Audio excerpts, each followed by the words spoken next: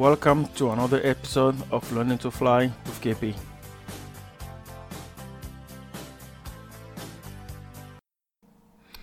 Alright folks, so I stopped flying. What happened? Few things actually. So the last time I flew was 23 days ago. It was on September the 1st. That was a Saturday. I did traffic pattern that day. I wasn't really happy with my performance because I was pointing the airplane at the runway, gaining speed, which is not what you are supposed to do when coming into land. Why is it that after that day I went 23 days without flying? First of all, my instructor had some family emergencies.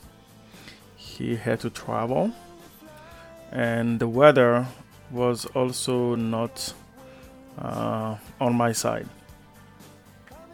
Now, in the past, I spoke to my instructor and I expressed the desire to fly with another instructor just in case, whenever a situation like this arises when he's not available to fly with me.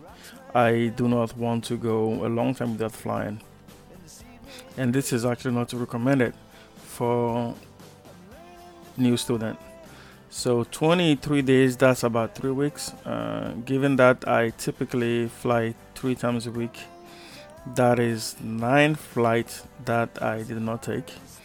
My flights usually are somewhere around 2 hours.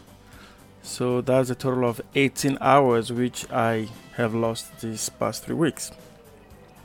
I'm not happy with that at all. So this is something that can happen to anyone, and probably you want to talk to your instructor to kind of have a plan in case something like this happen when he or she is unable to give you lessons for some time. I mean, a week is fine if it was just a week. Even a week and a half, 2 is kind of pushing it, but 3 is a lot of time.